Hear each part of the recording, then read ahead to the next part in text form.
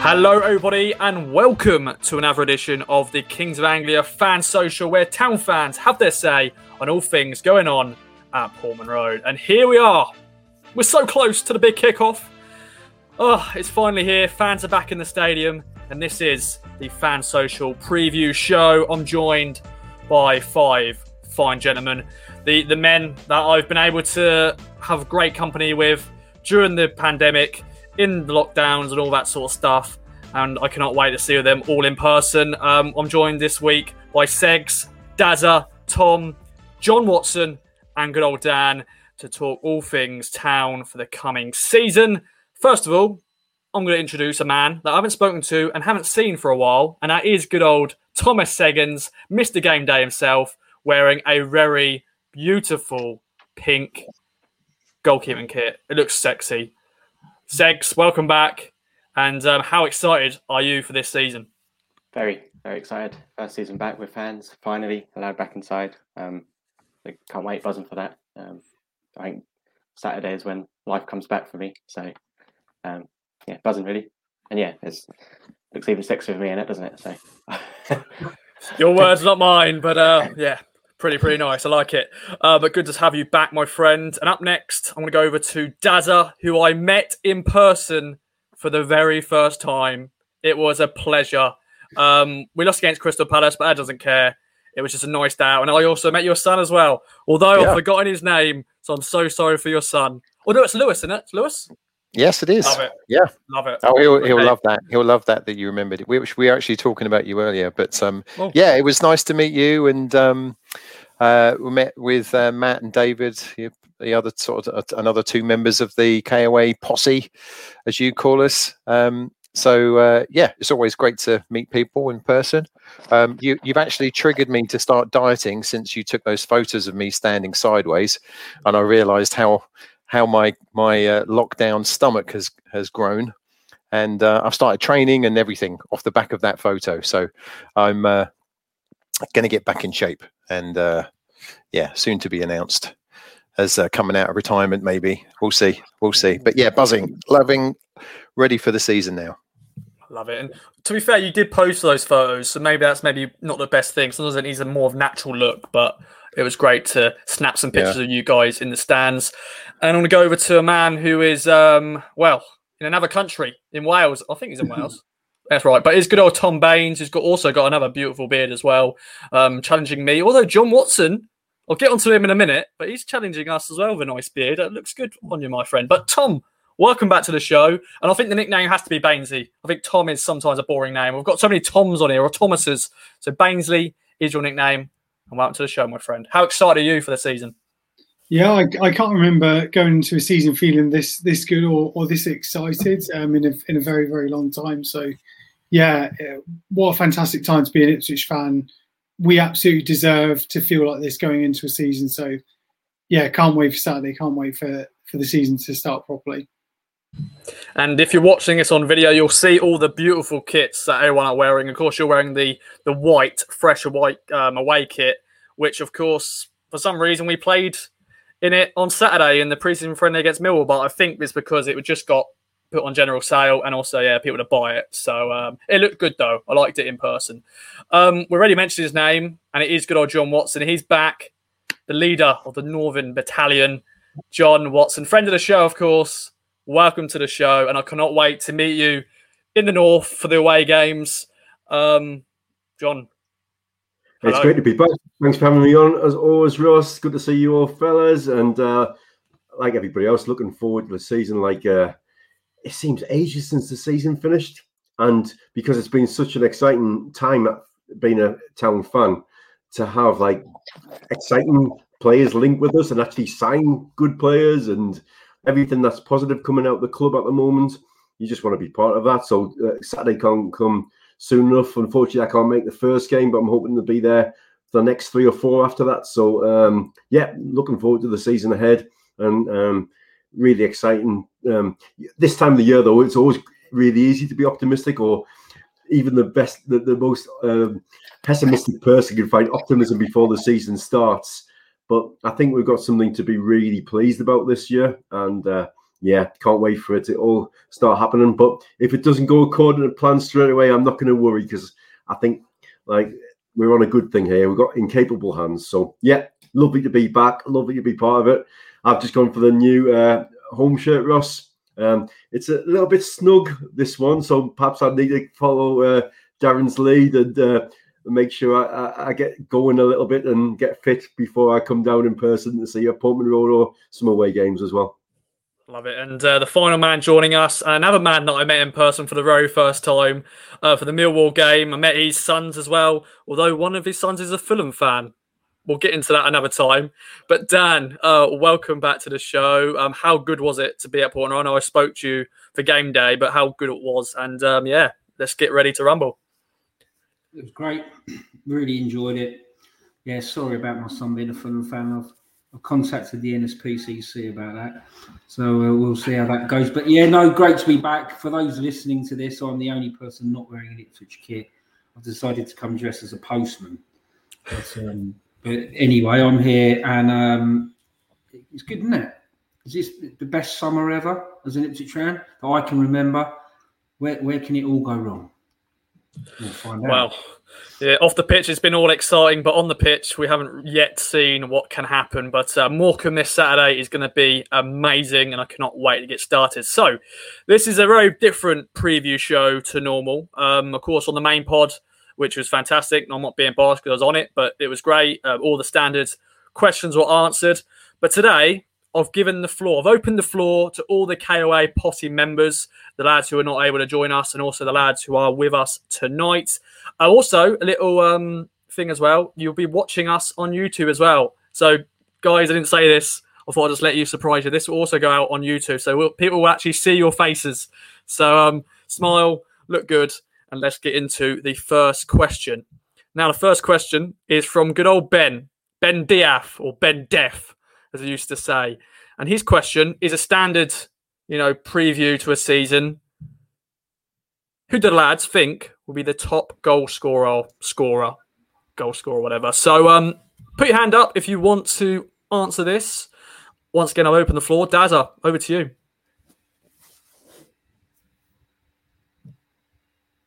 I think you are muted, my friend. Okay, you can dock me points for that. That's fine. Yeah. I've got a sneaky feeling that Norwood is going to be our top scorer. I know there's a lot of attention to Pigott and Macaulay, but I just think Norwood is the last season and a half. He hasn't been fit. He was only fit for the first few months of the first season, and he scored whatever he scored, 6 and 8 games or whatever. I can't remember the exact number. And then since then, he hasn't been fit. So he looks fit to me when we saw him at Palace. So yeah, I think Norwood's going to be top scorer. How many goals? Let's go for 20. You've got to have the 20 goal mark, haven't you? 20 goals, Norwood, done. Okay. Anybody agreeing with that? Or Dan?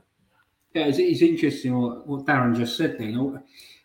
There's a lot of talk about Pigott and Bond, but Norwood, he's such a totemic character at Ipswich. He's always involved in some way or not. And if he finally gets a service, I think he can hit a few. It's going to be really, really interesting how Cook plays if we play 4-2-3-1, who he's going to play up front. And last week against Millwall, he played Bond up top with Pigott behind, and Norwood looked in good spirits. He looked fitter than I've ever seen him. He was smiling. He was taking photos.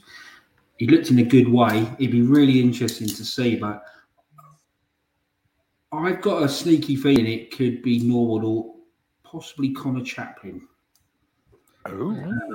Because he's, we'll see. But I think he's a really good attacking threat, Chaplin. It just all depends. I think it all depends on who he's going to make the main man up top, and that's going to be a fascinating decision against Morecambe, I think, looking for that one. Have you got the numbers? The numbers? Yeah, how many are going to score? The numbers I'm going... okay, I'll go Norwood 17, top scorer. Okay. Do you know what? I'm just going to let you all answer this. So, Segs, over to you, and then we'll go to Bainesy, and then we'll go to good old John Watson to end it. I I was going to say something related, but not actually answer the question properly. But I'll say Pigott probably. But I actually think we won't get 20 goals a striker this season just because we've got so many. So I think if he's going to share it about, like he may do, unless we get an injury, maybe if Norwood isn't fully fit the whole season, then he's obviously we've got that share of the load disappears. So if they all stay fit throughout the season, I think we're going to struggle to get 20 goals a season striker, which is a good thing to have, though, to be fair. If they all get 17, 18, 15, whatever, then we're on course for that 100 goals. Just need 100 points as well.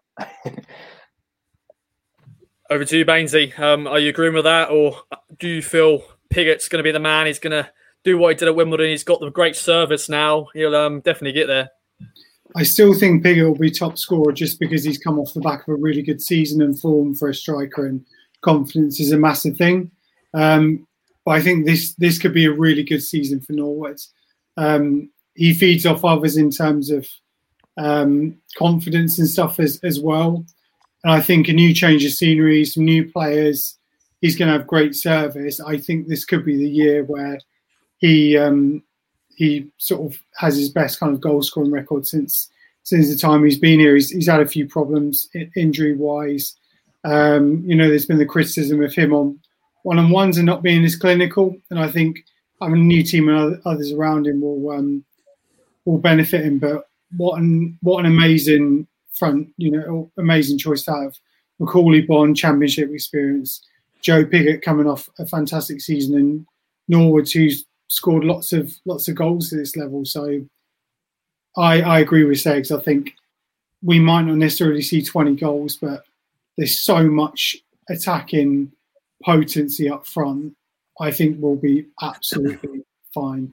I also think with the service that we've got this year, Pigott's going to be one of the best signings we've made. I think because there's a lot of potential there. Because the squad numbers as well, I guess, is an interesting point, isn't it? Because you got Jackson is number 9.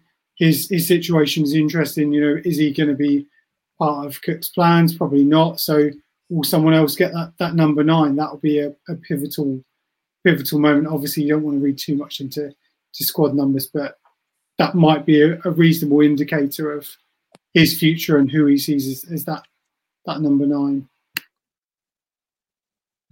Of course, it would be great if they dropped the squad numbers tonight while we're live on doing the podcast, but I don't think it's going to happen. It probably happened Friday evening or happen on Saturday morning. Go, here's the squad numbers, by the way.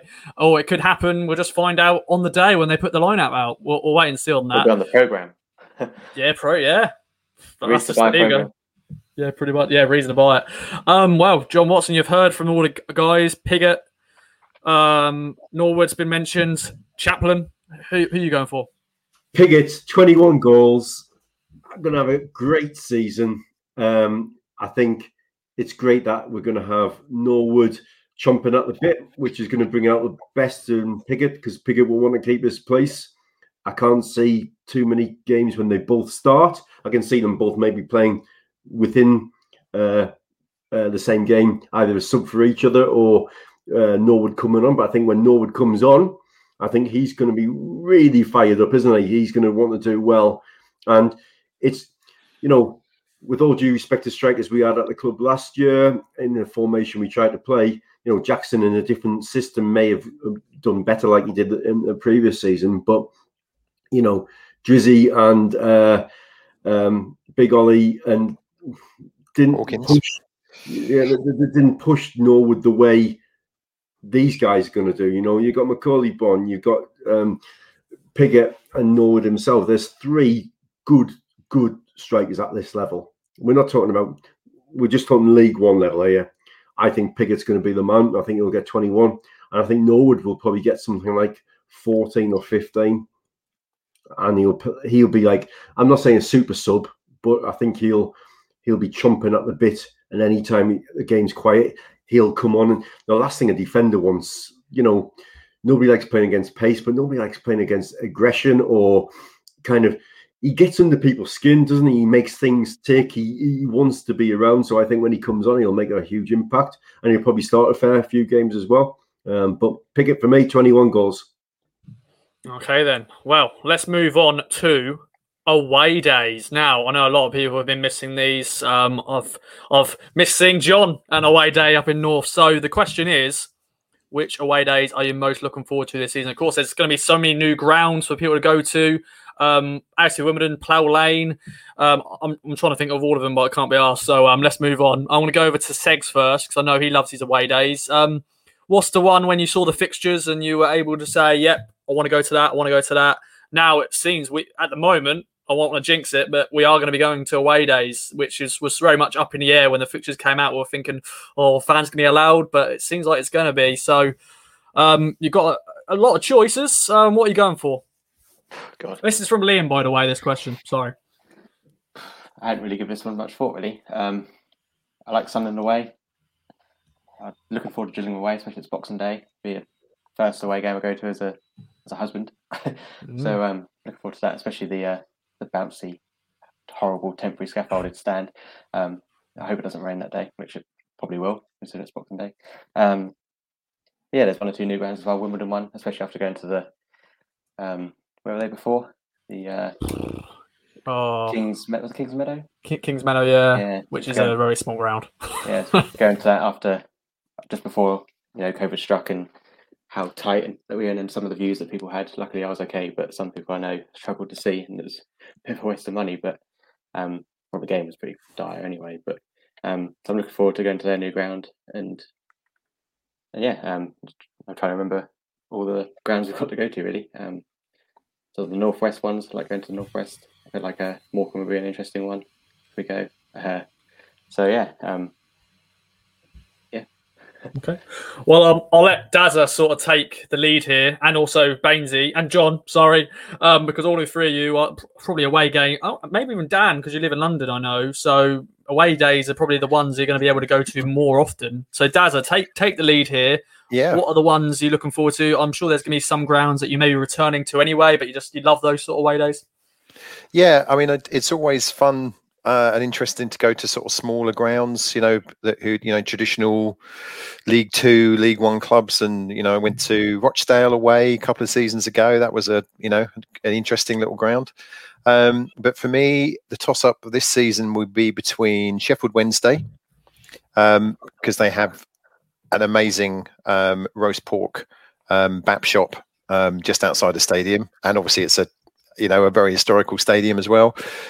And Sunderland. I haven't been to Sunderland before, and I'll probably, hopefully, get to see John while I'm up there. So that's probably just tipped the balance, seeing the King of the North, and going to the ground that obviously I've only seen on Match of the Day. And what was that program called on Netflix? The what was it called? Sunderland Till I Die. Sunderland Till I. Well, yeah. How can I not forget that? Yeah. So I'll be looking forward to go to that ground and meet up with the King. Definitely. And Bainesy, then, what's on your radar? And we're speaking off air. I'm sorry to steal your thunder here, but Cheltenham Town is one of them. That'll be the first time Town have ever played at Cheltenham's new ground. I think we played them once before in the 30s, so none of us was alive. But it'll be a great little trip down to Cheltenham, although it's a Tuesday night, which is a bit of a balls up, but it is what it is. I've lost a few. I've lost Bristol, which is obviously very, very, very close to me. So poor old Bristol Rovers, they've gone. Swindon would have also been a very close one for me. So geography's not on my side this year. But yeah, Cheltenham would be the first one for me Tuesday night. I've managed to convince my wife to come with me. She's got a pretty good record. 1-1 in the East Anglian derby, and then the 5-3 opener a few years ago against Barnsley. So hopefully we can get a result. I've been there before. I watched County play a very boring 0-0 draw with there, but yeah, it's a nice stadium, nice place. Obviously, Cheltenham probably have spot of lunch there before dinner or something. Very nice city, and then Oxford for me probably as well. Another just nice day out. I can probably convince my father-in-law to come with me. The missus, my mother-in-law as well. They can do shopping or whatever. So yeah, I guess my the reasons for me going is more who I can convince to come or who I can convince to drive, rather than I'm actually looking forward to that one. So maybe Plymouth, but I'm also looking forward to a couple of women's team or Ipswich ladies games because they're a lot closer. Keensham's really close, and Cardiff City obviously right on my doorstep. So yeah, those are the ones I'll be looking forward to just for geography, really. Definitely. And well, John, you've got a lot of picks, haven't you? So take it away. Well, for me, it's great. Obviously, I've got Donny because that's where I live. So that's an away game for you guys, but it's my home game in the sense of it's 3 miles from my house. So Watson Towers will be open for all the KOA boys that day. The pies and pints will be on me, I think. Always look forward to going home to Sunderland. I'll catch up with some friends while I'm up there. And there's nothing better than beating the Mackems. Growing up in Sunderland, getting grief all my life from all my mates up there. It's a good ground to go to. It's a good day out. So I'm looking forward to those. I've enjoyed in the last couple of years going to Fleetwood and Accrington, that kind of northwest area. Had some success there and some good days out there. But had some great days out at Bolton as well. And for me, I've got Sheffield, Rotherham, Lincoln, Donny, all within half an hour's drive from me. So this season away games for me, there's some nice easy ones, but Sunderland, because that's where I'm from, it's always good to go and stick one over your hometown. Sorry, I'm moving myself there. So sorry for the delay. Dan, over to you then to finish off the away days. Someone was it Segs? I think you mentioned Morecambe, or was it Darren who mentioned Morecambe? Someone mentioned Morecambe. Segs. Which that'll be interesting. We've never been there before. I know we played them twice in the FA Cup, but that'll be an interesting one. Along Morecambe, Fleetwood, Accrington. Oh, they're going to be horrible, but they'll be. I think Morecambe and Accrington are within a week of each other, aren't they? It's Saturday and Saturday. Two Northwest, 2 Saturdays in a row. Yeah, I'll say stay up there, but it's probably not worth it. Should have been county. I would have had an away day in 10 minutes walking distance. Yeah, we've got Facial in the cup, although it's at home, thankfully, on a Tuesday night. But Dan, over to you then. To finish off. Yeah. What's the ones that's standing out for you? Are you looking forward to Plough Lane? Yeah. Go to the new Don's ground. That'd be good. For me, I love a midweek game under the lights, and I've pinpointed Charlton away on the basis that we'll take 2,500. It's a Tuesday night in December. Ooh. They're a promotion rival. Drinking all afternoon, singing all evening. And I can get the tube home in 20 minutes. I'm always interested in everyone's winter ground close strategy. Now, maybe I'm just a bit anal and OCD about these things, but I don't like being cold. So, I will be wearing clothes. Yeah, but it's always amazed me. I've been, because I live near to Stoke. I've been to Stoke away lots of times. And in December, February, when the weather's cold, wet, damp, the typical, Stoke on a Tuesday night type weather, and I'll be there in thermals. I'm layered up. I'm prepared, right? Waterproof coats. And then I look to my right, and there's some young couple just in their shirts. That is it. No coats, nothing.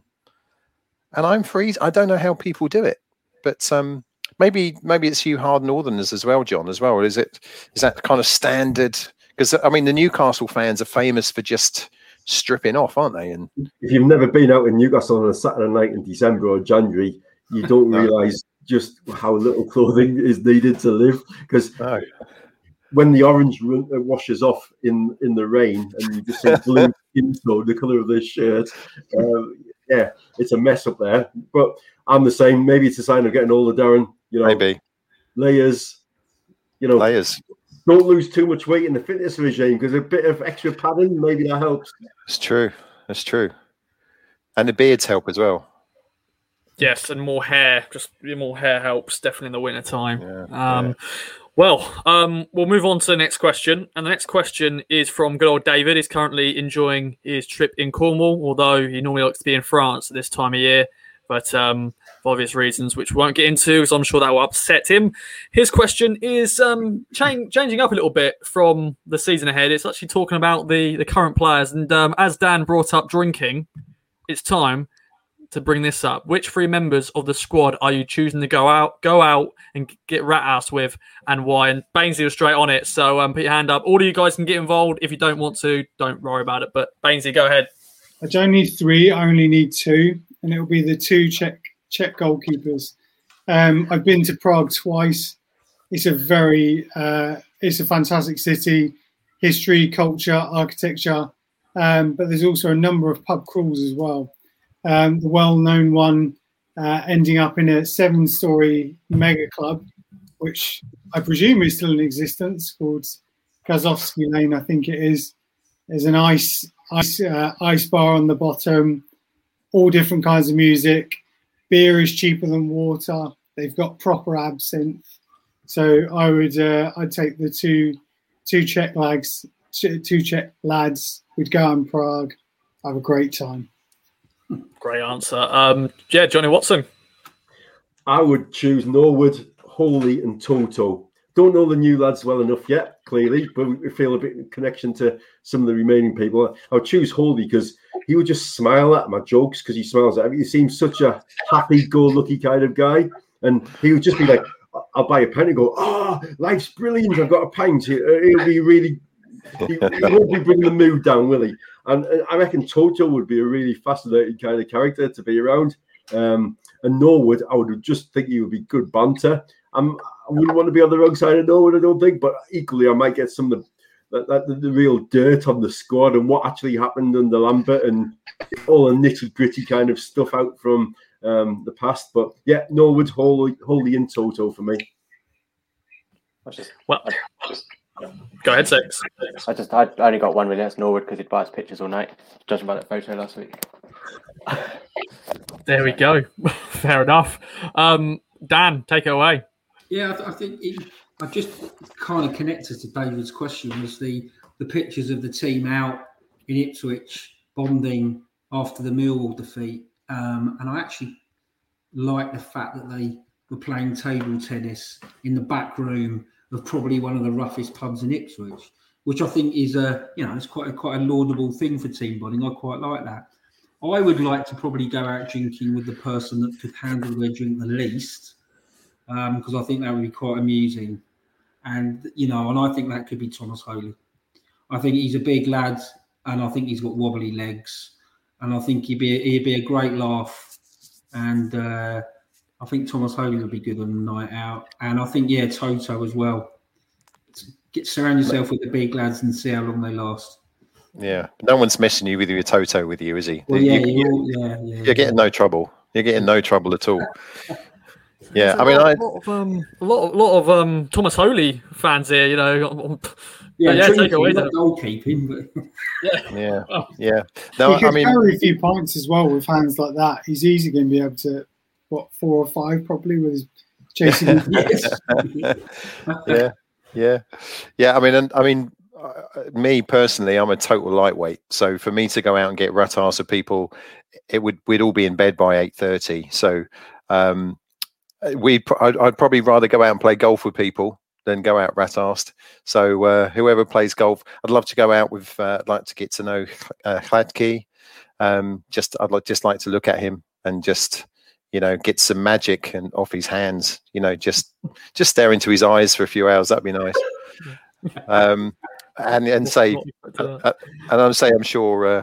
sure Nors would be full of some stories, so he'd be fun, I think, and he's a pretty decent golfer by the looks of it from his Instagram feed. So we'll skip the drinking bit because I'm in the lightweight, and we'll go out and play golf.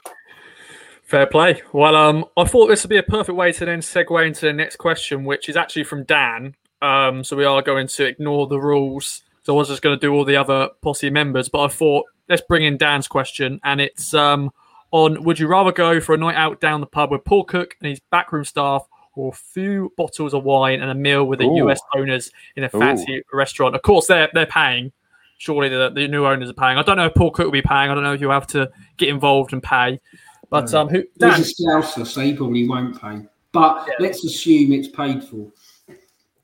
But yeah, Dan, as is your question, take it away. I think what's quite interesting at Ipswich, when I look at everything that's going on, I quite like it. there's this kind of upstairs downstairs thing, isn't there? There's the kind of Scouse lads at the bottom. The kind of playing the management staff and Jeffers and Cook and all right lads, and they're down the bottom, and then you've got this Mark Ashton who's quite suave and a brilliant communicator, and then obviously the American guys, and then you've got this kind of Bristol City element in there as well, haven't you? The physio guys. I got to say, I'm impressed with all of them. I am a bit of a Paul Cook fan. Every time he speaks, I think he speaks a lot of sense. And I think I personally just think it'd be quite a good laugh, him and that lot to go down the pub with. But I just think he's clearly a man manager. Clearly, he doesn't take any rubbish, and I think he's someone that you could talk about football all night with. So my choice would be Cook, but over to you guys. Well, John, take it away.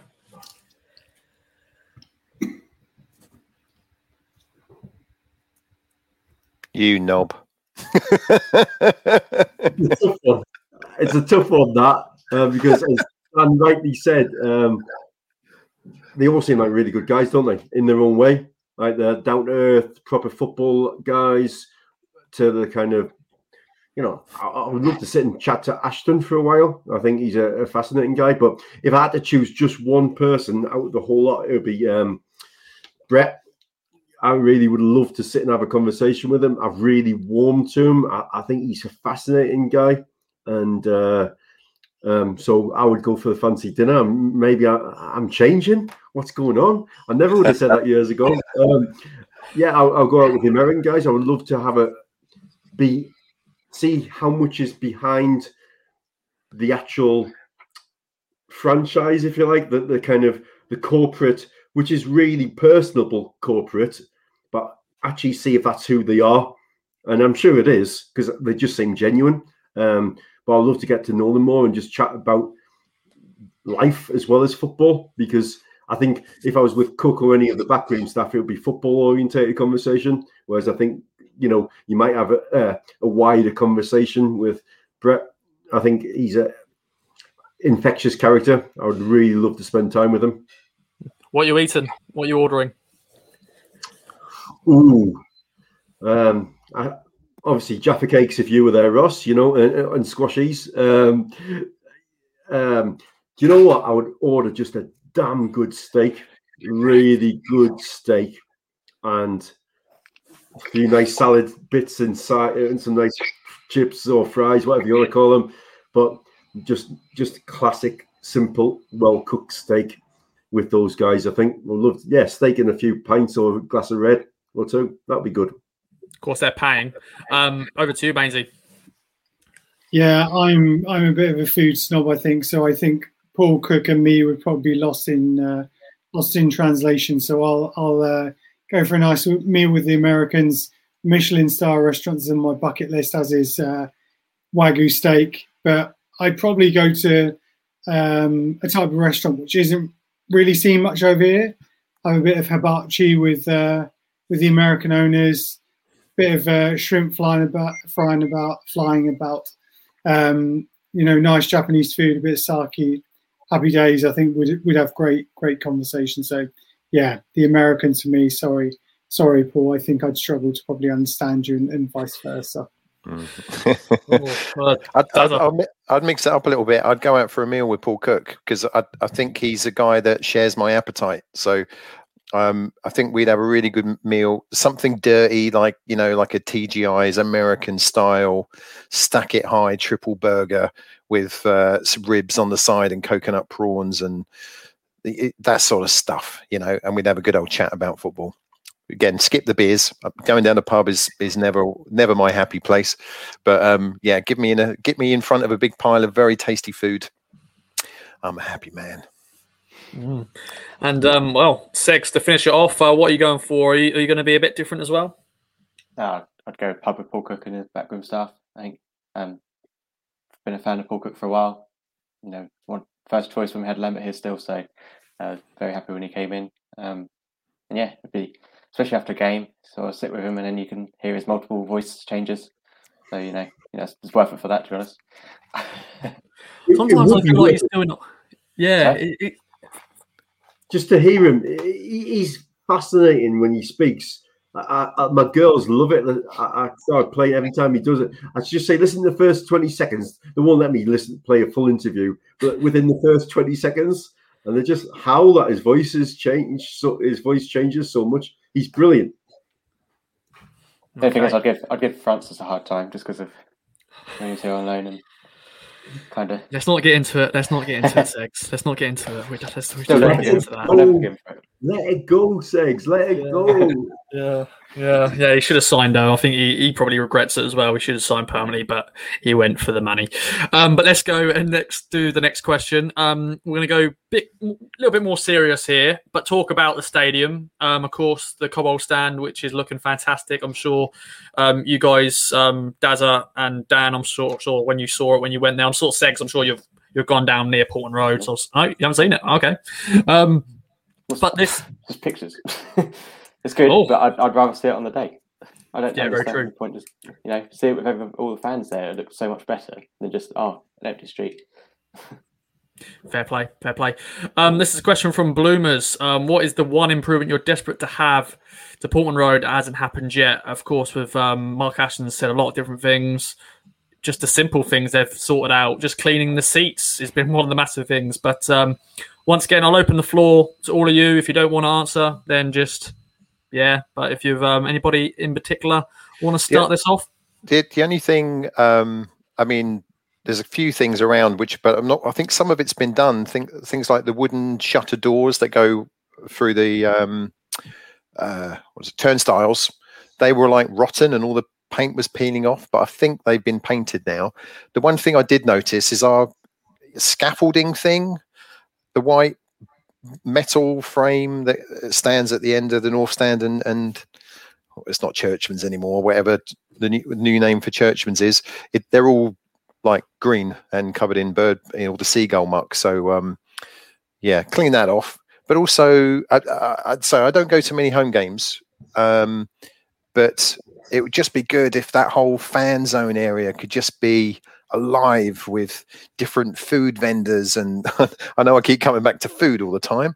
It's not like, food is part of, but the food, it just adds to an atmosphere. And really, I'm hoping that the American influence, because the pre-game in the States is bigger than the actual game itself. So maybe some of the things can come across, and some big attendances at Portman Road, and we can just get a real buzz and accommodate and everything for all of the people that are coming along. And of course, one of the big improvements is going to be getting a modern pitch, because I don't think we've actually got a proper modern pitch. Anybody else want to take this question, or shall we move on? I'd like John. Just quick. I used to standing, the bit between the away fans and the Churchmans, that little kind of quadrant in the corner behind the corner flag. That feels a bit redundant. It's a bit like no man's land.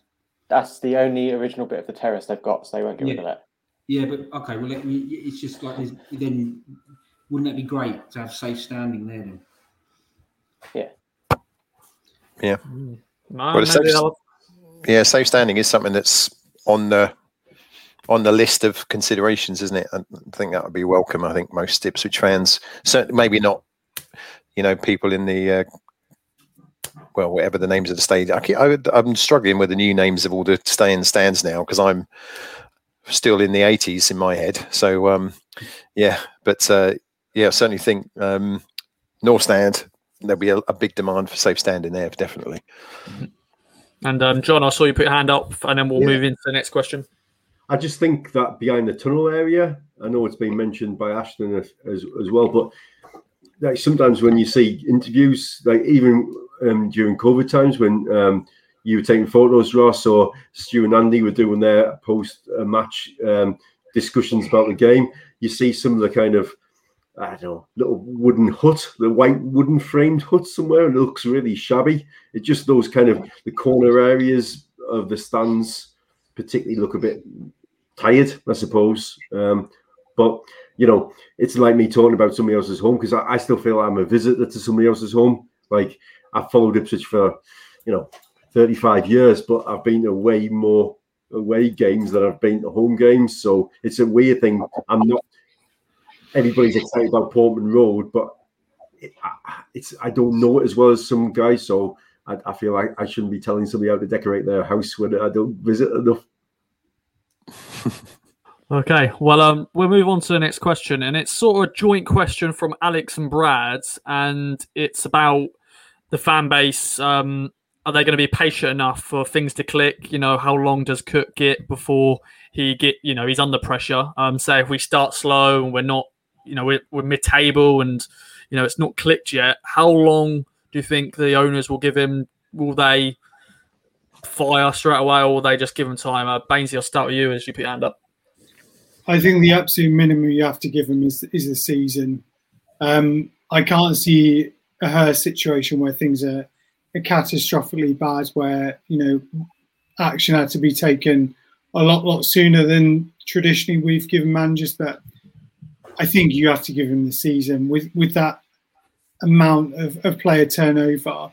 It's not going to happen instantly. I think we've been very lucky with the fixtures in that most of them are newly promoted sides. A kind start will help that, and even when perhaps we're not playing well, we might be able to get a few points here and there. But I think you've got to give them the year. If it comes to the end of the year and nothing's happened, it's clearly not working, then that's the time to reassess. But I think any less than that would be unfair on him and unfair on the amount of turnover that's gone on. And as well, you've got January as well, another transfer window as well. I think you're going to need additions then. The last time we went up, the January recruitment was crucial. So I think you have to give him that as an absolute minimum. But he is going to be under pressure, reasonably quickly, because of how much we spent and the club we are and stuff. But yeah, we shall see. Okay. Well, I'll open the floor. Just shout when you want to talk. I feel it's time for me just to go back a bit, relax, and let you take the floor, because I feel like I'm just saying your names and shouting out. So I'm sure the listeners are getting annoyed at that now. So if you want to speak after someone's finished, take it away, and I'll jump in with the next question. Dan, that's the last time I'll say. Let's face it, there are going to be members of our fan base that if we don't beat Morecambe, they're going to be criticising Cook. That is the world, and I'm not one of them, obviously, but that is the world we live in, right? If we don't beat Morecambe, people are going to be moaning about Cook. He's probably got the best job in the Football League, Paul Cook. He's at a big club with loads of money, building his own team. It's a fantastic job. But and it's really interesting what Tom said, that actually on paper, we've got a really, on paper, good start. However, it will probably be the hardest part of the season, will be the first couple of months in a lot of ways. If we're outside the playoffs by Christmas, Cook will be under pressure. He just will. And that's my personal view. But I beginning to feel at Ipswich that I just put my tin hat on sometimes, because it's ridiculous, some of the expectations. And this season, for however excited I am, the expectations are going to be through the roof.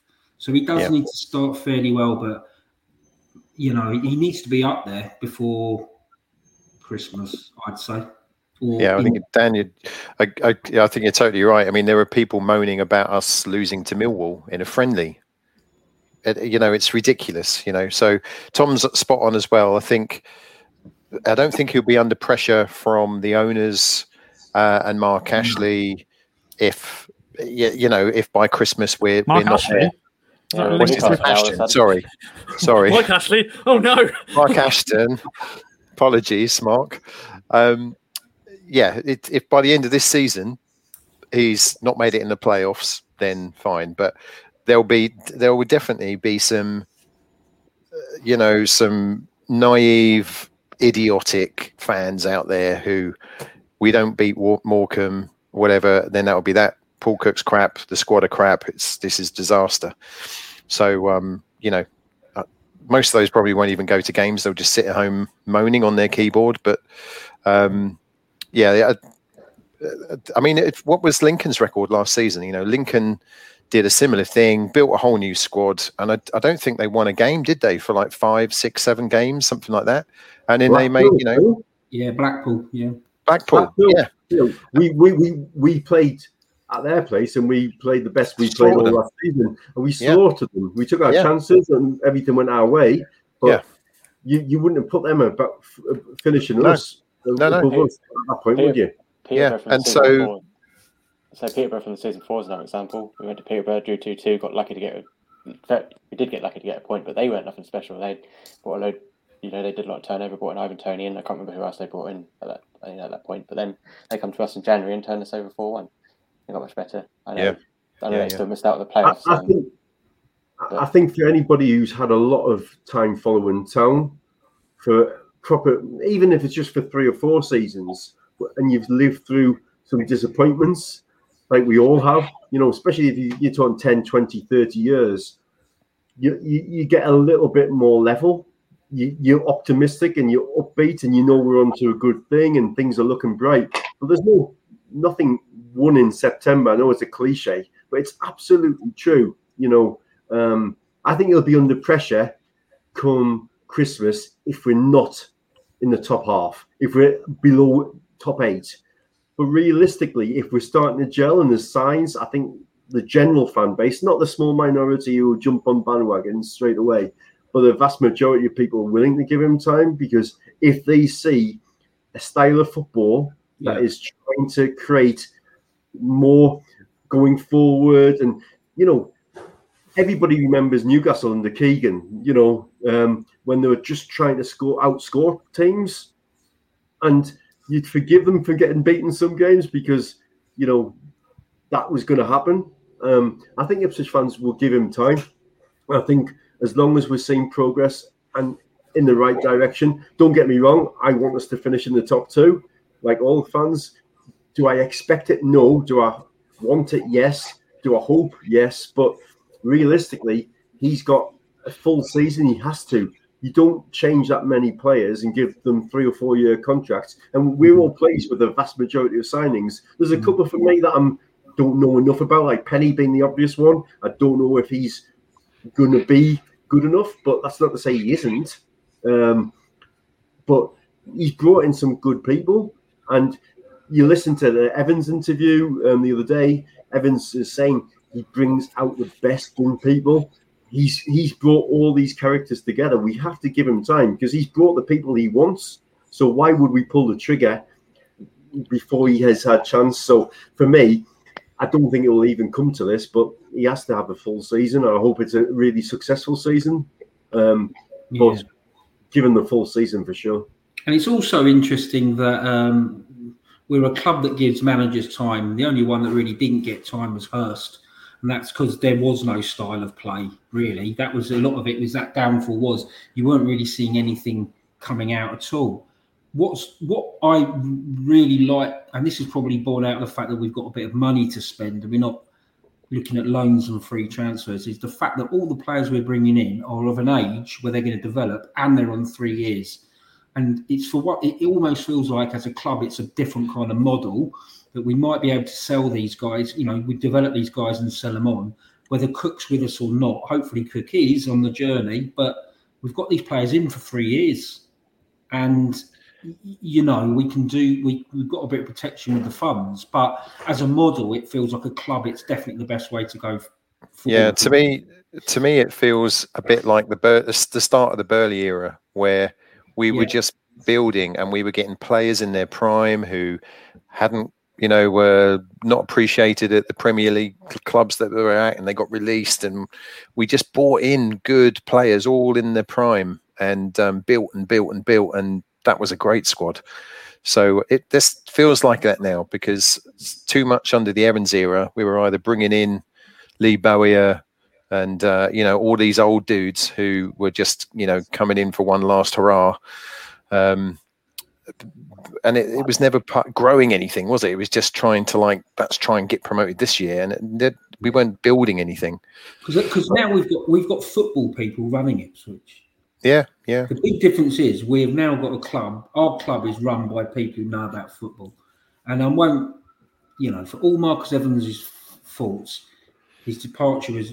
He kind of left us in a good way, and he funded us for 10 years. But he wasn't a football person, and he didn't appoint the right football people, and we didn't keep up to speed with the football industry. And suddenly, over this summer, it feels like we've got people who know how to run a football club.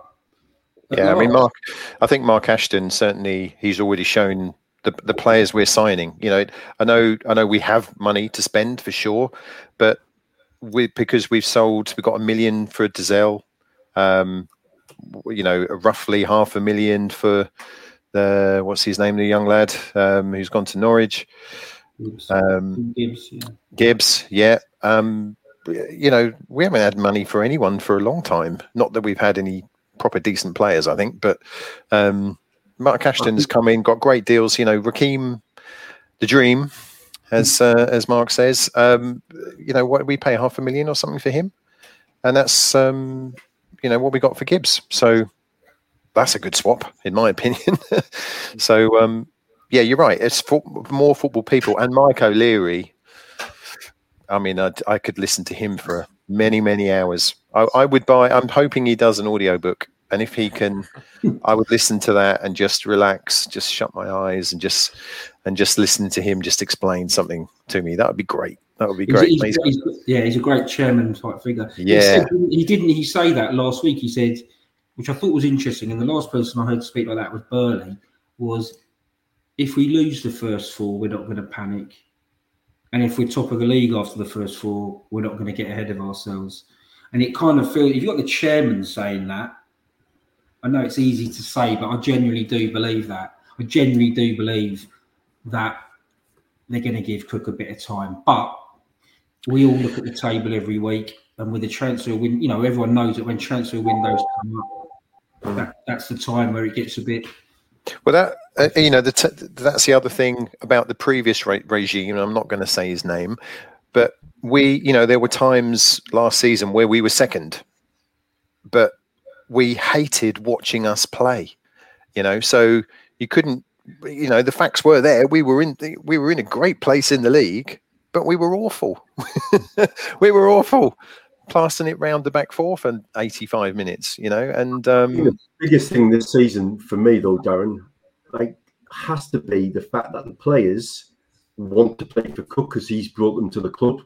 A massive difference. Whether some of the players didn't give the role, or it was the wrong system, or that they didn't fit in, whatever it was. The 10 of the players he's brought in, and people like Dobra, who's earned his place, and KVY and Norwood, who have kept, and Wolfie and Toto, they've earned their space in his squad. They're going to give their all to him. Whereas, can we really say that last year's team gave their all to Lambert? No. Can you really say that they gave their all to Cook? It didn't show, did it? In fact, their bounce under Cook was really disappointing. I think it took us by surprise. So I think we all expected Cook to get a little bit more out of them. But he said, okay, you're not willing to do that. These guys who I'm going to bring in are, and they're going to give more for him. So, there won't be a question of losing the dressing room. There won't be a question of players not wanting to play for him, which is massive at a football club.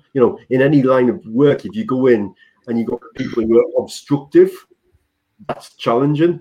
But the hierarchy, you've gone, no, we're going to get it right for you, Mr. Cook. You're going to have all the tools. We'll sort out all this. You get the players that you, and he's been able to pick the guys he wants. And he's done it. He's done it. That's the other great thing. Come on, he's done this twice. He did it with, Wigan. Wigan let in 30 goals in 46. I mean, that's what he's done it. He knows when we don't win when we don't win in 4 games, he'll know how to keep the dressing room safe. You know, if he that's going to be one of the greatest things, and he's done it. And a lot of managers in that league, because it's the most competitive League One I've seen. It's bonkers, isn't it? It's bonkers. It's mad. There's about 10 clubs that think they can go up. Yeah. Well, 10. probably 20. Yeah. They'll all think that. That we all start the season thinking we're going to do it, don't we? So, But yeah, the size of the clubs now. Sunderland. What we got? Sunderland, Sheffield Wednesday, Hull. The championship, my friend. Hull, they went up. Sorry, ignore that. Not Hull. Rotherham, who are my tips to win it, but there's a lot of Charlton, big clubs. Big clubs. But we've got a manager that's done it. Yeah, that's the one difference we've got, and we've got to remember that, and hopefully, but I'm not one of these happy clappers that we do need results, and I think John's point, we need a style of play. I mean, I will never be shouting for a manager to be sacked during the game, because I think that's completely counterproductive and pointless. Maybe do it in the pub afterwards or whatever, but. He does need to be really interested in these first 4 games, because on paper they're winnable. And I think one of the months you've got is an absolute, we've got like Lincoln, Pompey, Sunderland and Charlton. Ooh. It'd be great if the team was gelling by then. Then if we're in the top 6 before we play them, then happy days. Wow. Okay then. Well, I want to try to get this done in an hour and a half, and we're gone over an hour now. But always great chat. I'm sure everyone enjoyed listening to that. Segs, do you want to say anything else, or should we move on to the next question? Yeah, it's all been said really, but I just think everyone needs to remember that it's a marathon, not a sprint. We've got exciting times ahead. We've got a few decent players in. We're finally out of that rut where we thought these players were good enough, but perhaps they weren't for whatever reason, or they weren't playing for the manager. There's different times now. We've got fans back. If we lose the first 4 games, we lose 4 games. It's nothing to worry about, because I think, like I say, it's a marathon, and once they click, I think it will be special. I'm not saying it'll be top 2, but I truly believe this season will be exciting for us. And if it's not, then something seriously wrong at this club. Yes, well said, my friend. Now, next is a question from James, and it's sort of linked to what we've been chatting about, but it's about the squad. And this is the question: does the current ITFC squad have enough leaders in it, considering all the turnover of the players from last year? It looks like Lee Evans is pretty much going to be the captain this year, but I'm sure there could be other candidates there. Who would like to take lead on this question? And go ahead. I mean, it's always good to see games in the flesh rather than what's on TV, because you then get to see those discussions off the ball. When the ball's gone out for a throw-in, and normally on TV it's panning someone in the crowd eating a pie. It's my food reference again. You can tell I'm dieting. Then at Crystal Palace the other day, we got Ryan Fraser was constantly like Scott Fraser. See, I'm terrible with names, so this is going to take me a while. Apologies, Scott Fraser. He was constantly geeing people up, off the ball, congratulating people. Gladkey was constantly, talking to his defence and having, and Toto and Wolfie, and getting them all going and talking off the ball and telling them what they should have done. And I think there's a lot of leaders now. I didn't get to see Lee Evans, but everything I've heard about him is that he's stamped on kind of captain, drive everyone on type of person. So I think we got a load of players. Edmondson, we haven't seen how he plays. Hopefully he's a vocal centre half and not mute. But no, I think Cookie's brought in winners. I think he's got in a lot of people that he's bought, worked with at other clubs. Lots of other players who've been successful at other clubs, and they're all winners. And that's even if you're not shouting and screaming at the opposition. If you're taking responsibility and getting on the ball and trying to beat your man, if you're a forward player, then that's leadership as well. So no, I think we got it's night and day. What the fucking Jesus? This is water. This is not vodka. So night and day compared to last season when it was they played most games like a friendly. And last season, all I'll say on this is that Chambers was that classic alpha male leader, wasn't he? He was the chest pumping, chest beating, fist pumping alpha male leader who almost saw it as part of his job to be a leader. And it would be it could, with him and potentially Scoo's gone and all of that dressing room leadership gone, it might be time for some new lads to come through now. I feel like it's time. I know he's laid back, but I'd like to see Luke Wolfenden possibly in his, as a centre back, show a bit of something in it. And without maybe Chambers now, there could be a few lads coming through that take it on themselves, because you don't have to. That's not sometimes your kind of leadership, is it? You can lead by just your work rate and your example and your encouragement to the players. And maybe it's time for I think Evans is like that kind of, has that strut, and he plays in the centre of the pitch and he's got to win those battles. He's a key player. He seems like an obvious leader, but I think, all over the pitch now, it's time for some lads to come through. I think probably that Evans seems, and I'm not saying he's anywhere near as good. I hope he ends up being as good for us, but he's a bit like a Matt Holland, isn't he? He's that kind of leads by example, does everything well.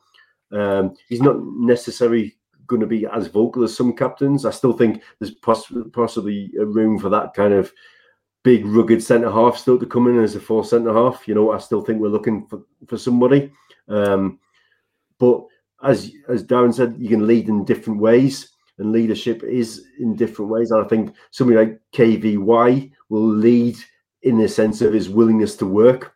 I think, you've got enough different characters in there. I think Dobra has got leadership about him in the sense of he won't be scared to say, give me the ball, I want to have a go. I think Harper, from what I've read, I haven't seen him enough yet, will want the ball and command the ball. That's leadership, not being... Jim Magilton was like that. No matter what was happening in the game, he wanted the ball. That is leadership. Yeah, I've never seen anyone that compares to the level of intensity that Jim had. He is absolutely demanding every second of a game. He's just amazing. It must have been a nightmare to be his teammate. Can you imagine? But yeah, he set standards. That's for sure. And he did it in training as well. Yeah. We want someone like to drag everyone along to be that. Don't be afraid. We shouldn't be afraid. We need people that are not going to be afraid, that we want the ball, we want to pass the ball, especially at Portman Road. We just got to be. We've got to be flying at teams, even when they're sitting back. We need someone like a Norwood and Evans. Like, come on, keep going, push up the pitch. That's what we need. That's what we've lacked, I think, for quite a while. Yeah, I think you don't even necessarily need lots of leaders. Evans is looking like the captain, even if he orchestrates everything. Just people being vocal and being positive and being encouraging. I think it's better to have players like that than a lot of people who all want to be captain or all want to be a leader.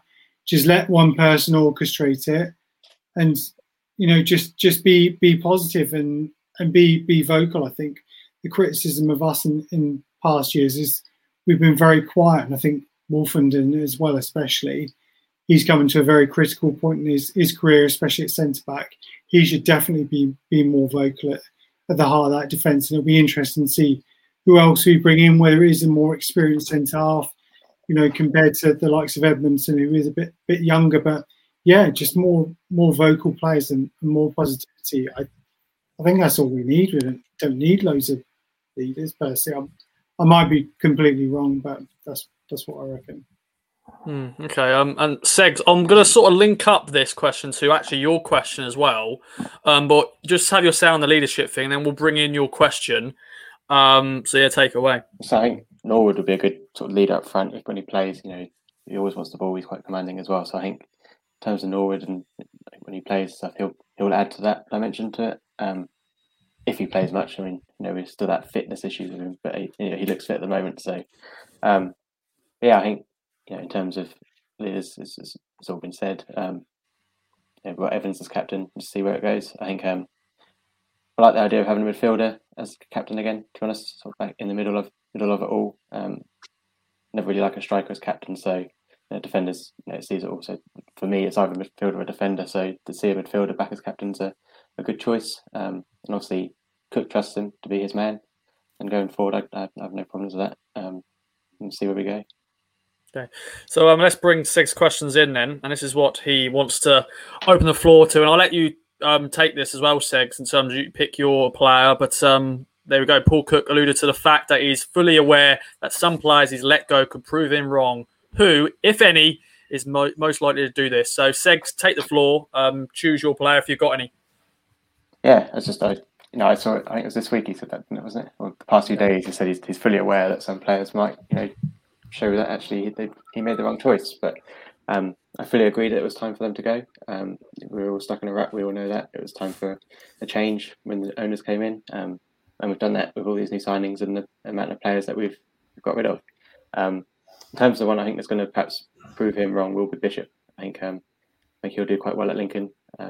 He needs a fresh start somewhere different to actually start playing properly, start getting his perhaps his love for the game back.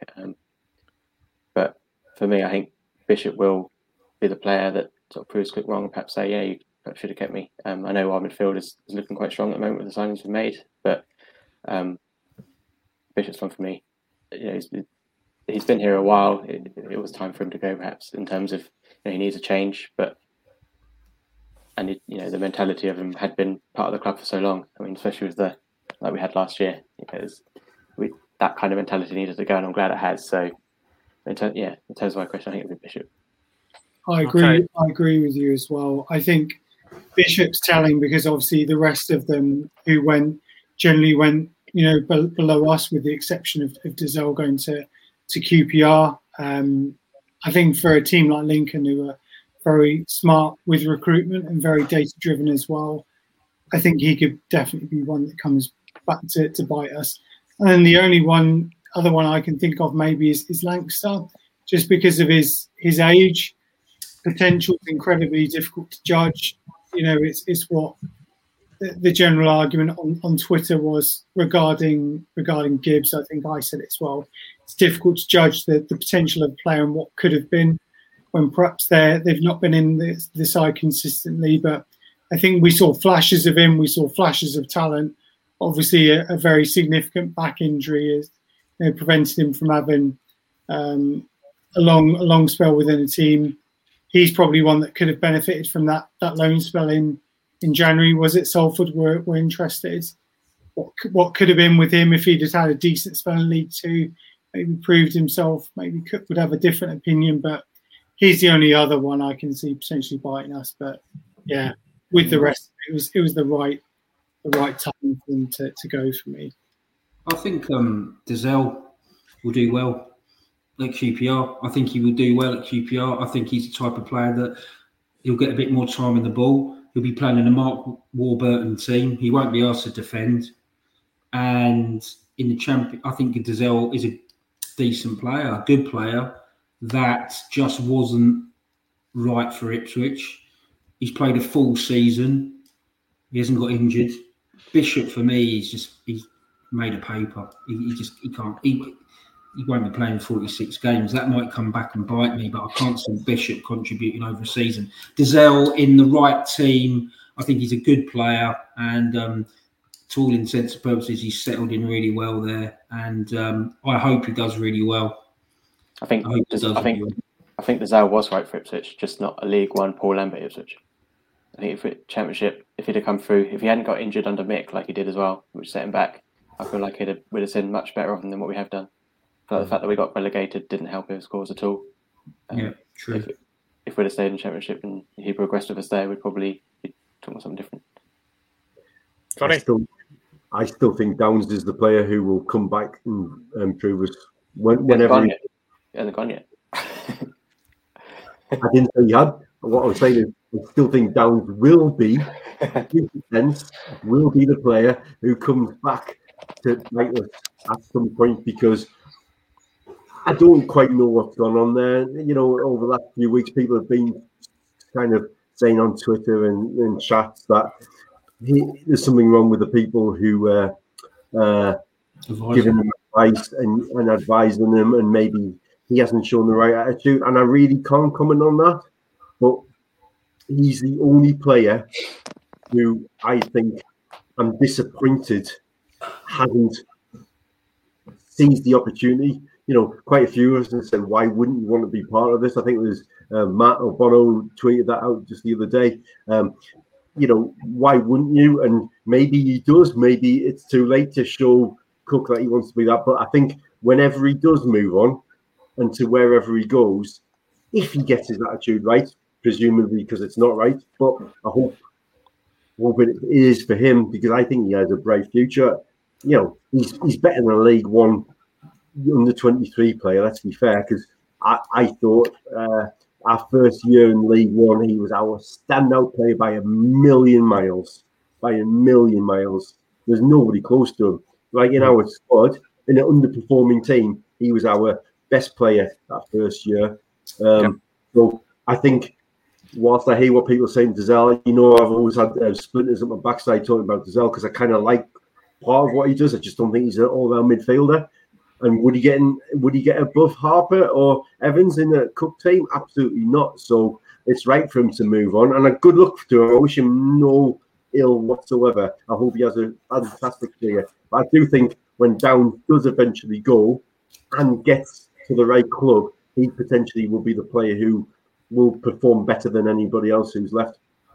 I wish that with Downs something happens where he stays an Ipswich player, but because of what John's just said, and because at the age of 23, you don't get many spiky midfielders like Downs. He's got something about him. He's not your typical kind of player, and he's a good. But it's clear, what all I've heard is there's been a fundamental breakdown, and he wants to go. And he's a London boy. He's got family there, and he wants to go. Palace have turned his head. I can kind of understand what Cook's doing by basically saying, if you don't want to be with us, then you're not with us. But I would love somewhere down the line, either Downs to kind of become aware and speak to Cook, or maybe behind the scenes Cook having a little chat with Downs, because he's such an asset in League One, even if it's just for this season. Even if no one comes in for him by August the 31st and we've got Downs on the bench, because if Harper or Evans gets injured at the moment, Nolan's not fully fit yet, and Downs is a perfect replacement for Evans or Harper, and they're not going to play 46 games. And I just feel like he's a brilliant asset for us. And if we can just say to him, give it your best shot, get us up into the Championship, and we'll talk again in the summer. It just feels such a waste to get rid of Downs. But I can, if he's going to Cook and saying, mate, I don't want to be with you, what would you do? All right, well, jog on then. If you're genuinely not in for it, it's a shame. Yeah. It's a shame it's come to this, and it is all down to bad advice. I'm sure it's agents and advisors. I thought you were going to segue into yours, but no, I'm not happy now. Carry on. No, I've got nothing to add to that, really. No, I don't think most of the player. I mean, Dozzell, I love Dozzell, but I don't really think we let him go because we got £1 million for him, and I think that triggered his release clause and all that. I think maybe it's all the likes of Lancaster and people like that. They're the ones. Will they in 3 or 4 years' time be ripping up the league? And we think, do you remember when he used to play for us? But the majority of them, I don't think are going to. I think League One is probably what they've shown so far. Maybe once they've got out of the bubble of Ipswich Town, someone like Bishop, for example, has been there since a kid. He might get out. Perhaps the facilities and everything aren't as amazing as Ipswich. Perhaps he's not surrounded with everyone telling him how amazing he is and full of his schoolhood friends who worship him because he's a professional footballer, and he has to now go and prove himself. So all of us, whatever work of life you're in, sometimes you all need to get a bit of a kick up the butt and a reset and remind ourselves, to do the right things and get out of the bad habits that we might have fallen into. So, good luck to all the players. Good luck to all of them. And, But we're now focused on our players now. Yeah, Don't care about them anymore. Yeah. But then, of course, as Seg said, that's what Paul Cook, he alluded to, saying, he's fully aware those players could prove him wrong, and we'll wait and see on that. I'm sure we'll be following them. Bishop will return. Lancaster will probably return if he's not injured. Let's take a look at Harvey's question. We're going to try our best to whip through all the rest of the questions. So next question is on actually Cook and the youngsters. So should Cook be criticised if a youngster doesn't break through this season? Although I think a lot of them will probably play in the Papa John's Trophy. Although I don't count that as a debut. I know it's a competition for I'm just going to stop. Or do we have a look at the bigger picture and understand getting out of League One with players that know the league takes priority? Johnny, go ahead. Big picture. End of. Yeah. This is about getting out of this division. Bring the youngsters through, coach them by all means. But the team this year is about trying to get out of League One. That's it. Big picture. Yeah. Papa John's the ideal place for them to play a bit of competitive football. Obviously, under 23s is not proper football, but the Papa John's is a competitive trophy, and a lot of teams do take it seriously, and I think it's an ideal place for them to be. I completely agree with John. It's no time for youngsters to be chucked into this situation. We need players who can do it right here, right now. We haven't got time to wait for anyone. The ironic thing is, though, I think Gibbs would have been the most likely to break through, and he's not going to break through in the Premier League. So no. I mean, the one thing that hasn't been happening a lot over recent years, and maybe that's a reflection of the caliber of player that we've had in the under 18s and under 23s, is not many of our youngsters have gone out on loan, not really. And we saw to Wolfie, what a massive benefit that was for Wolverton to go out to Swindon for a whole season, I think. And then he stepped straight into our first team and looked composed, ready. I think he was probably better that first season than he was last season. Ironically enough. Downs went out on loan, and they've all come back. Yeah, so playing under 23s is not competitive. It doesn't mean anything. It's an exercise game. Whereas you get out there in front of crowds and tackles that matter, goals that matter, mistakes. Then you learn a lot more, I think. So I'm not. I'd be happier that some of our younger players were on loan somewhere else and played a lot, so they're ready to come back to us, than try and build. This isn't the year for us to try and build a squad around youngsters. I think Simpson will have a good season down in Swindon. I think he'll come back looking stronger and a better striker than what he was at the moment for us. Trees. He was never going to break.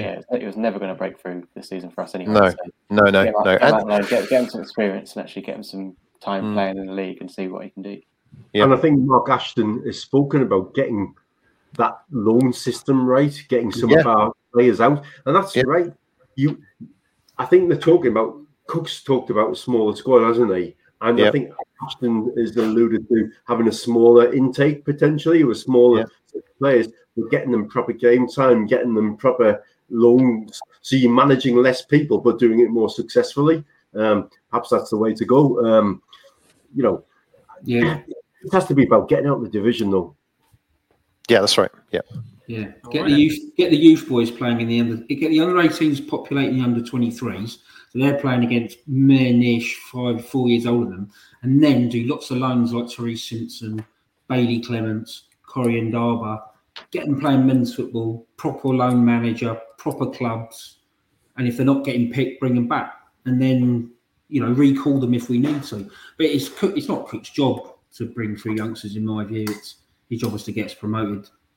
Well, we can't be asking if he should be under pressure by November if he's not succeeding. If we're asking him to bring through 3 or 4 youngsters, if we're putting the pressure on him to be successful, then what are we basing success on? Success is about getting out of the division, so we shouldn't even be talking about it. I think the players he's brought in are a long-term vision as well. Even Macaulay Bonne, if we get promoted, I can't see us not signing him.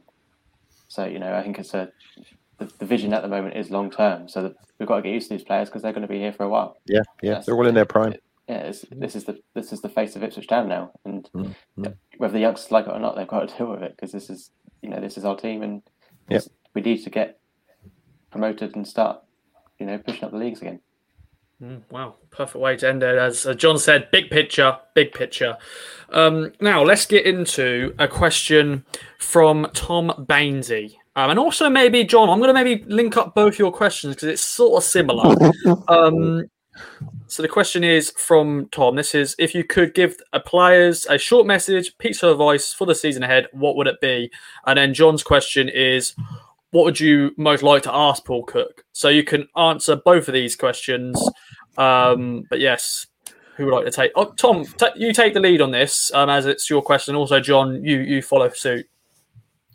I think for me, obviously, this season is going to be like no other, and especially for us fans coming back, Portman Road looking fantastic, the positivity and enthusiasm that's around the club at the moment. I think my message to the players would be just enjoy it, enjoy being in the spotlight, enjoy having their support behind you, because I think this season is going to be absolutely magical, and there's so many players that go throughout their career with nothingness, just treading water and no promotions or anything, but to be part of a side that is one of the favourites to be on for promotion, I think can only be a good thing. So yeah, my message then was just enjoy it, live for the moment, and enjoy it while you can. Yeah, spot on, Tom. I mean, for me, I would just be saying, seize the moment. Come on, I'll be like the kind of. Come on, John. I love this. I'm just going to sit comfortable now. Come on, John. You put the pressure. I'll be saying, like, listen, this is the club here, this team, this shirt. This is a new era.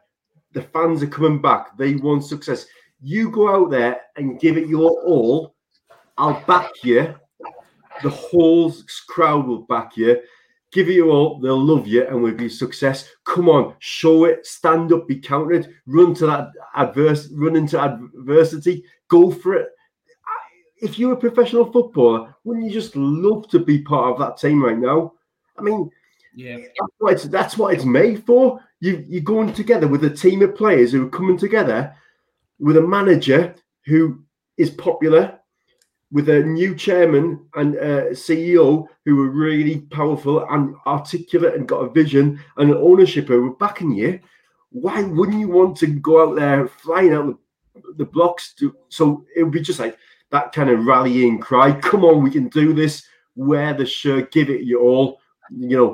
If we fall a little bit short, I think we'll all forgive them if they've gone out and given their very best and scored goals and entertained us. So come on, you Blues, get in there. Yeah, I need the tissues. I'm emotional. My message would be the same though. It's kind of promotion, or if not, just make sure you do your best to at least get close, because that's got to be the aim, is promotion or at least playoffs. So especially after the past 2 seasons we had. But I think the players as well. Most of them never played in front of us before. I know there's the friendlies, but they don't count. But there's most of them, they haven't played in front of us. They've got to show us what they can do, and they've got to get it right, so that we can all get behind them and actually realise there's something special here, which we all on paper know there is, but we've actually got to see that, and they've got to go out there and show us that. That's the balance of excitement versus pressure, isn't it? It's like seizing the moment or falling underneath the pressure. And over the last couple of years, Segs, the players have gone on the kind of, we're not quite, we want these guys to go like that, don't we? Seize that moment, because I think you got to. I think the past 2 years though, and it was partly our fault because we clapped them down. As soon as we got relegated, we all clapped them down, which in hindsight was a bad thing to do, because they just got used to the mediocrity and just thought, okay, whatever we can do, it doesn't matter how we play, they'll clap us whatever. And I think it is a new era now. We said that 3 years ago, but now the new owners are coming on these players. It's a time for them to actually push on and actually show us what they've got. It's not a time for that anymore. We've now got to start showing us, start playing, and actually give us something to get behind again, because we haven't had that for the past, apart from the first 2-3 months of the first League One season, where we all thought, we're going to piss this league, but it didn't turn out not to happen. So I think the players got so used to that. Yeah. Now they've got to give us something to actually shout about again. Especially now this is our first season back. We're all buzzing to get back. I'm sure every fan in the country is buzzing to get back for whatever reason. But we're this most of them haven't played in front of us before. So put yourselves on the Cobbold stand. This club has had no heroes for 15 years. All of you, go out onto Portman Road, look at that mural, look at the statues, and ask yourselves, do you want to be on a Cobbold stand? Because you are going to get backing from these fans. Look at that team in 92 who got promotion. Get yourselves up there. Get yourselves on that. You'll be a part of Ipswich history. And we haven't anyone doing that for Ipswich for 15, 20 years. Put yourselves firmly in Ipswich history that you'll never have a better opportunity. Wow. Dazza, have you had a say on it all? No, just have a go.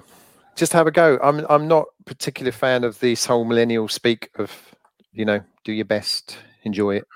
Just you need to, they are paid to get results. So go and have a go. Ipswich in the past, when we've done well, we've had a go at people. We've never been a team that's been good at defending and controlling. We have a go. We attack. Sometimes it's a bit direct, but we just have a go, and let's go and win. Let's go and win. So I think we'll go back. We'll definitely go back to the old Ipswich way, though. This is the first time I've ever felt since Joe Rule that we could outscore anyone. Yeah, it's looking that way. Yeah, we'll see. I mean, hopefully, by the time we get 16 games, 10 games, 12 games, things are clicking. We need wingers, and but we've got some strike force there. So goals.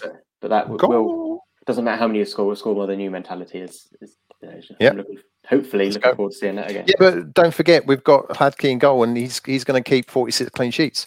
So all we need to do is score one in every game. We've won every game because he's amazing. No one's going to score past him. I'm not convinced after that first save he made last week, but it's friendly. Doesn't matter. Friendly doesn't matter. He's getting his mistakes out of the way. It's just I did say I don't count, didn't I? So that's fair. Yeah, there we go. Yeah. Well, I'm gonna apologise to Dazza and Matt. We are going to scrap your questions because I feel we're getting to a point now where we need to wrap up the show. And of course, we've got the game against Morecambe. I thought that passionate just speeches from all of you just made me more buzzed for Saturday. Dazza's question was about, which player that you've seen play for Town over the lifetime would you put in the squad? But that can be for a future. Now. You can't ask it now. No, I'm just saying that was your question, and also a question from Matt Bono was this, because of the Neil Warnock thing with the bum bag.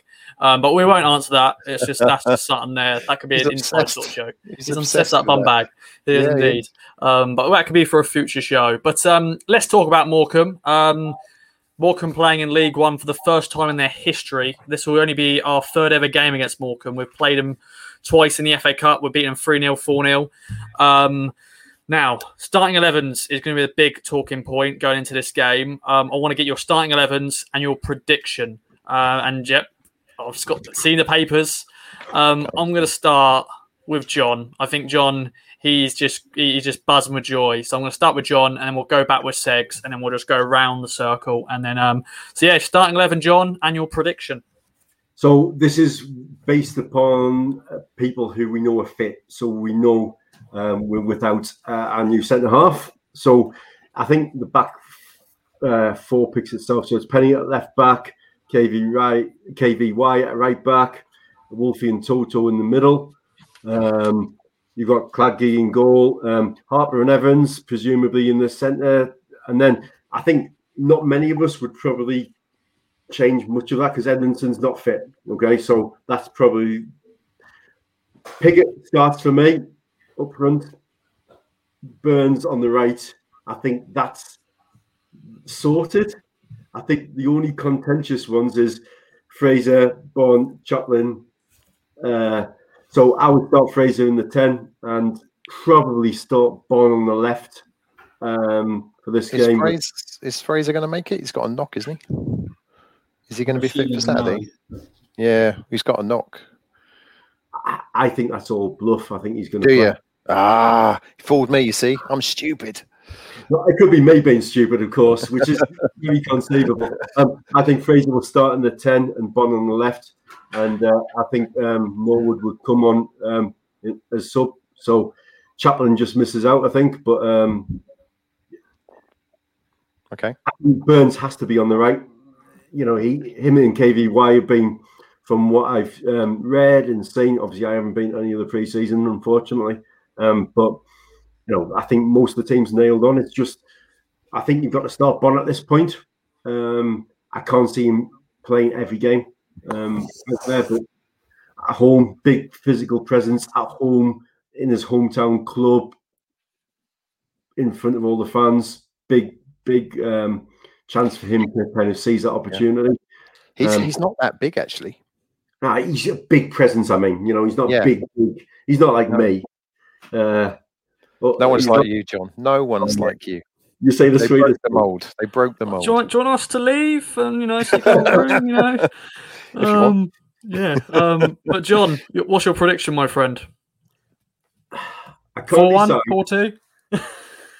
I'm going to go sensible. I was going to go 4-1, Ross. I was going to go 4-1. I'm going to go 2-0 Ipswich. 2-0, professional, thorough, not quite. In some ways, I think it'd be really sensible. Let's all take the 3 points out, But if we did turn it on and score 4, 5, or 6, it might be counterproductive for later games. So not to get people get carried away. I think a good solid 2-0 performance would be really what the doctor ordered. So I'm going to go for 2-0. I want 4, but I'm going to go for 2-0. Fair enough. Well, Segs, take it away. Do you agree with John's team? Once again, pick the team with the players that are fit, and then also your prediction. I pretty much agree with the team. I mean, you can't change too much, can you? I mean, the back four right itself had Hladky in goal, Evans and Harper in field. The only one is perhaps, I know Burns is having a few fitness issues, wasn't he, recently? So if he's not quite fit, you could always put Chaplin there. I think Bonne will be on the left, and then obviously Fraser if he is fit behind Piggott. I think Piggott will start, and then Norwood, as John said, Norwood on the bench, and perhaps come on, get us our 5th or 6th goal. The team's sort of almost same as John's. I think you can't really change too much in my eyes.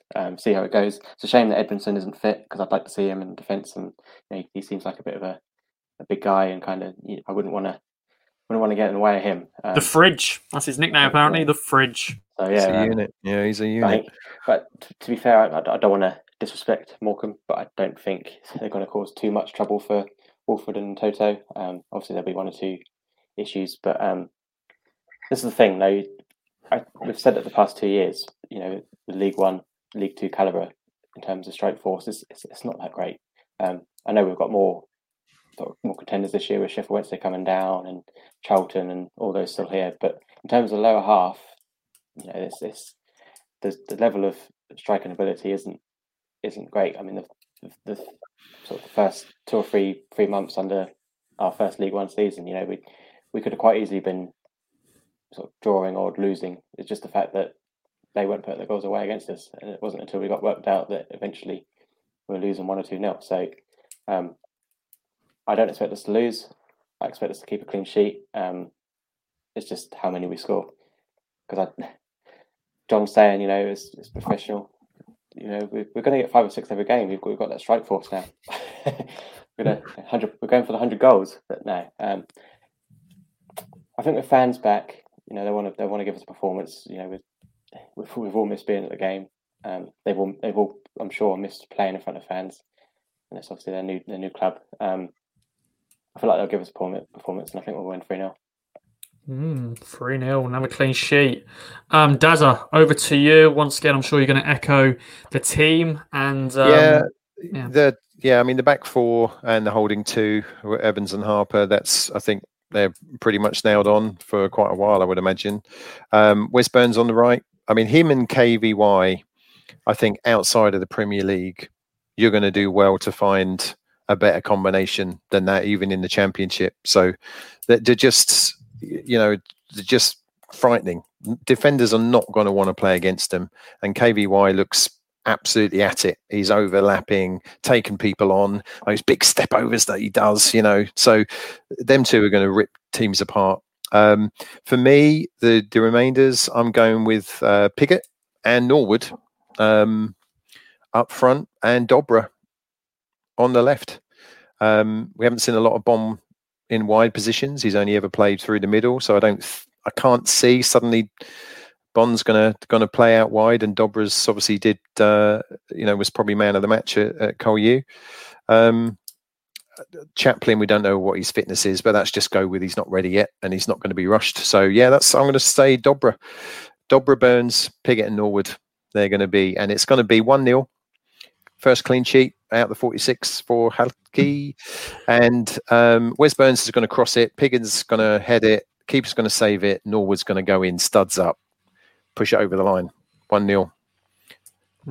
That's how I see it. Yeah. I'll take that. Take that, yeah. But Morecambe, just 20 more seconds. Morecambe have made 15 signings, and they've let 11 go. So they haven't come up with a settled team, and they're all having a go. Basically, every player they've lost, they're just starting again. So they've got a different manager as well. Different manager, yeah. They're not carrying the momentum from last season, getting promoted. They're a brand new team, and we've got better players than them, so we should win. Only won by 1-0. But that's your choice. That's your choice. It's a win. It's a win. It's a win. It's a win. Well, Bainesy, 2-0, 3-0, 1-0. What are you going for? And any other changes in the starting 11? Mine is pretty much a carbon copy of Darren's. I think Dobra's got something to offer as well. He's fought for his place. He stuck his hand up. He said he wanted to be involved. I think that speaks volumes. And I think he's been with the club so long, opening day with everything going on, it could give him that extra 5 or 10%. So I agree, Dobra on the left. And the only other change for me would be Macaulay Bonne as a 10. I think, again, Chantry boy, local lad. This could be, a fantastic, proper debut game for him. And I think it will make a real impact. But it could easily be Norwood. Norwood could play 10. Cook's alluded to the fact that he might have 2 strikers. It could be him. It's a nice debate to have. But yeah, on scoreline, 3-0 for me. I'm gutted it's not Derek Adams, because I was looking to wiping the smile off his very smug and arrogant but what he did to County. But yeah, 3-0. I think it'll be reasonably comfortable. Just add it. I think it'd be a bit silly not to start Bond, to be honest. I mean, local boy. Crowd would be buzzing for it. I know I keep saying it, but the crowd would be buzzing because we're all back and be his debut for his hometown club. I mean, it'd be a bit silly not to play him. I think he'd be well up for it. I'd like to think he would be anyway. Yeah, I'm sure he will be, and I'm sure he'll have loads of family and friends in that ground. Well, Dan, take the floor to finish off this monster of a podcast. It's been a pleasure, lads. I'm sure you're going to echo the starting 11, or are you going to chuck in a random player and your prediction? From what I saw, wild card. That is the word I was thinking of. Wild card. There you go. Wild card. Yeah. Well, from what I saw last week and what Cook was doing and trying out, Pigott played behind Bonne, so Pigott was dropping short, and actually Bonne was leading the line. My probably wild card, although Darren has said it, I would. Psychological reasons, I'd start with Norwood, as give him the main man's job up front, see how he goes with that, and play Pigott slightly off him, and have Bonne on the bench, and because they're all 3 of them will be itching to come on in front of 19,000 fans, so it's going to be a psychological game, that one. But I'd go with Norwood and play Pigott just behind him. And on the left, I don't think Connor Chaplin's going to be fit. So I'd start with Dobra on the left. And I think Chaplin's going to be our signing of the season. I can't believe we've signed Connor Chaplin. Can't believe we've got him. Fantastic signing. Really is. Well chuffed for that. Might have to give him a bit of time. Scoreline, it's going to be a bit nervy. I think we'll win 2-1. Ooh, goal conceded. Sorry, Dazza. I can't see the way we attack and play and the way the crowd will urge us on. We're going to leave a few gaps, and I don't think Toto and Wolfie will be. They're good players, but I think we'll give up a few chances. And I think. But it doesn't matter. We've got Cladke in goal. He will save everything. Honestly, I know, mate, but I did see him last week as well. Friendly. Yeah, it's friendly. It's friendly. He looks an upgrade, that's for sure. Yeah, he does. He's awesome. I love him. But bring it on 2-1. Let's just get a win. Let's just get a win. I can't say it's conceding. I know we did like 3 last week, but that was against a team that was settled in the Championship for however long. We're against a team who's just got together and getting to know each other. Whereas this time, as Darren said, 15 new signings from Morecambe. I might need to up my scoreline, maybe 4 or 5. I'll give it 3. I'll keep it down. 3. Okay then. Well, 2-0, 3-0, 1-0, 3-0, and a 2-1 prediction. Well, lads, it's been a pleasure. What a show it's been. Segs, Dazza, Bainesy, Johnny Watson, and Dan. Thank you very much for joining me. Hope everybody at home have been enjoying listening on your walk, on your runs, on your drive. Even if you're listening to this on your drive to the game on Saturday. Enjoy your day. Being back at Portman Road. I know everyone is going to have a great day. Hopefully the weather's going to be nice. And we're back next week for some more great podcasts from the main pod to the fan social. And look out for game day as well on Saturday. You'll see some familiar faces on that. As always, make sure to follow us on Kings of Anglia on all the socials. And enjoy it. Bring it on. From true crime to football, Brexit to folklore.